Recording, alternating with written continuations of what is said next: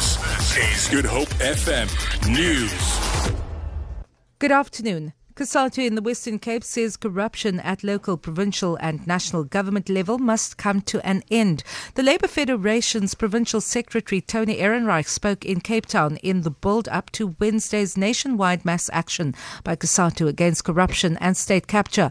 Ehrenreich says the situation in the country will continue to deteriorate if this is not addressed urgently.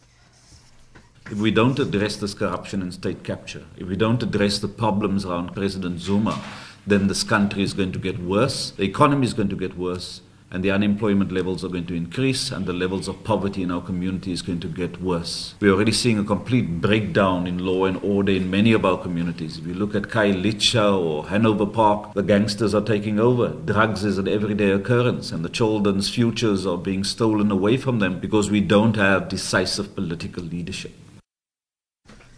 South Africa has told the World Rugby Council in London that hosting the 2023 World Cup on South African soil would be an unbeatable triple win. Making its case to host the 10th Rugby World Cup tournament, the South African delegation said hosting the Rugby World Cup here would be a win for the sport supporters and, most importantly, a win for the players. South Africa is bidding against Ireland and France to host the international event. In a 15-minute presentation, the delegation led by Deputy President Cyril Ramaphosa told the world body that South Africa ticks every single box of the financial, commercial and logistical requirements to host the World Cup. However, it is prepared to go way beyond the minimum requirements to set South Africa apart as a candidate, SA Rugby CEO Yuri Roux said. Instilling passion in the youth for woodwork was the main theme of this year's Working with Wood show, which took place in George this long weekend. Industry experts are trying to revive the centuries-old skill of wood turning.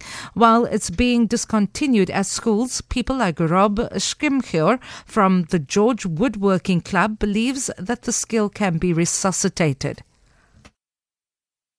To us, we grew up with our fathers doing woodwork. It was a necessary skill, and we learnt it as well.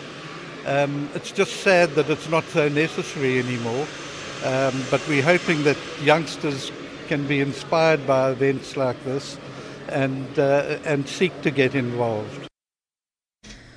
German Chancellor Angela Merkel says she wants to win back the voters who have left her party for the far-right AFD. The AFD emerged as the third biggest party in parliament after yesterday's election. Merkel has been re-elected for a fourth term, but her conservative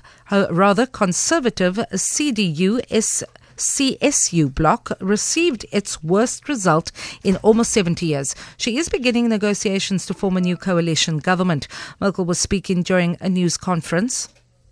Approximately 1 million formerly CDU voters have gone and shifted to the AFD. Of course, it's difficult to say because we had a higher turnout, but we want to get those voters back in our camp by good politics. For Good Hope FM News, I'm Vanya Kluter-Collison.